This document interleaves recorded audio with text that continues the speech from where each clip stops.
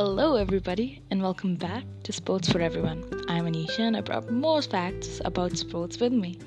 So let's jump right in. Did you know ski ballet used to be a competitive sport? What is ski ballet, you ask? Ski ballet is like figure skating on snow with actually skis instead of skates. So, ski ballet, in which competitors perform balletic and acrobatic movements on the snow, was an official freestyle skiing discipline from the 1960s till the 2000. It even featured as a demonstration sport in the Winter Olympics in the 1998 and 1992. Actually, it was a very graceful sport, but people started losing interest, and if you actually ask people nowadays, they won't even know what ski ballet is. Well, another sport lost in time.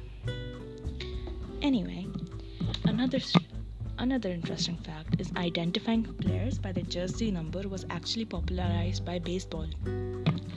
This began as a way for announcers to easily correspond to a player's position in the batting order. It then became a common practice to present day, which started with the Yankees in the 1929. So, we call number 22 actually is not from basketball but baseball. And did you know that Milkha Singh was given the title of the Flying Sikh by a Pakistani PM in an event he did not want to contest?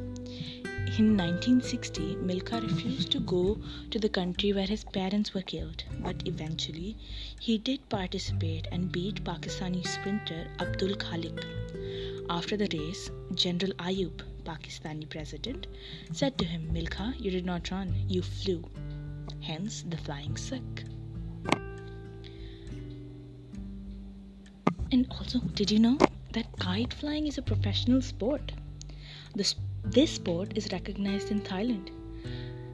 The kite competitions are similar to ice skating, where competitors are judged based on performances. Like ballet, it involves being able to artistically interpret compulsory figures. So our Independence Day tradition of going on our terraces and flying our kite, we are actually practicing a professional sport. Look at us sports people. And did you know that in Finland, the World Sauna Championship are an annual contest from 1999 to 2010? The tournament originated from an unofficial sauna sitting competitions in Heinola. It grew to feature contestants from over 20 countries. All competitors competed at their own risk and had to sign a waiver. After the death of one finalist and a near death of another during the 2010 championship, the organizers discontinued the event. They were scared. Ari Petrov is a national sauna champion. This Sweden athlete stayed in a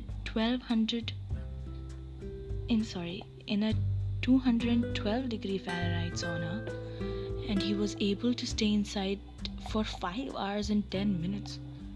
God, I would have melted.